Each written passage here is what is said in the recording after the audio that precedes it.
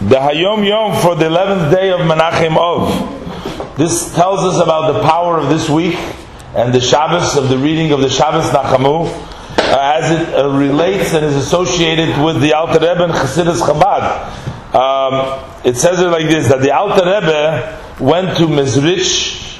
That was his first experience with the Hasidic movement, and inspired him, and eventually he became the successor. But he went to Mezrich together with his brother, the Maharil, Yehuda Leib, Marei Rabbi Yehuda Leib. Now, this was in the year Tov Kuf Chav Dalet. However, the Maharil went without permission from his family, meaning he didn't check with his wife, and therefore he turned back home.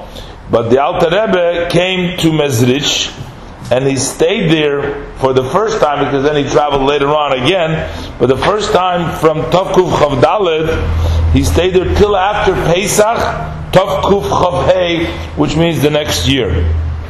For 2 weeks, the Alter Rebbe wasn't sure whether he's going to stay at the Magid Mezrich, whether he's going to stay there.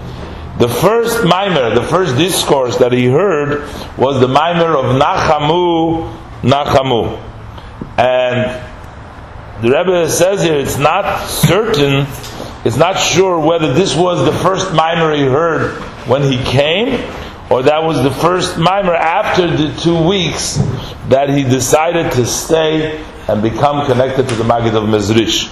But besides the actual story itself, but you see how every detail is so important as to make note that we're not even sure about whether it was the first Maimer or that is when he decided to stay. But also the fact that what Maimer was said is somehow connected to the fact that the Alter Rebbe connected himself to the Magid of Mezrich.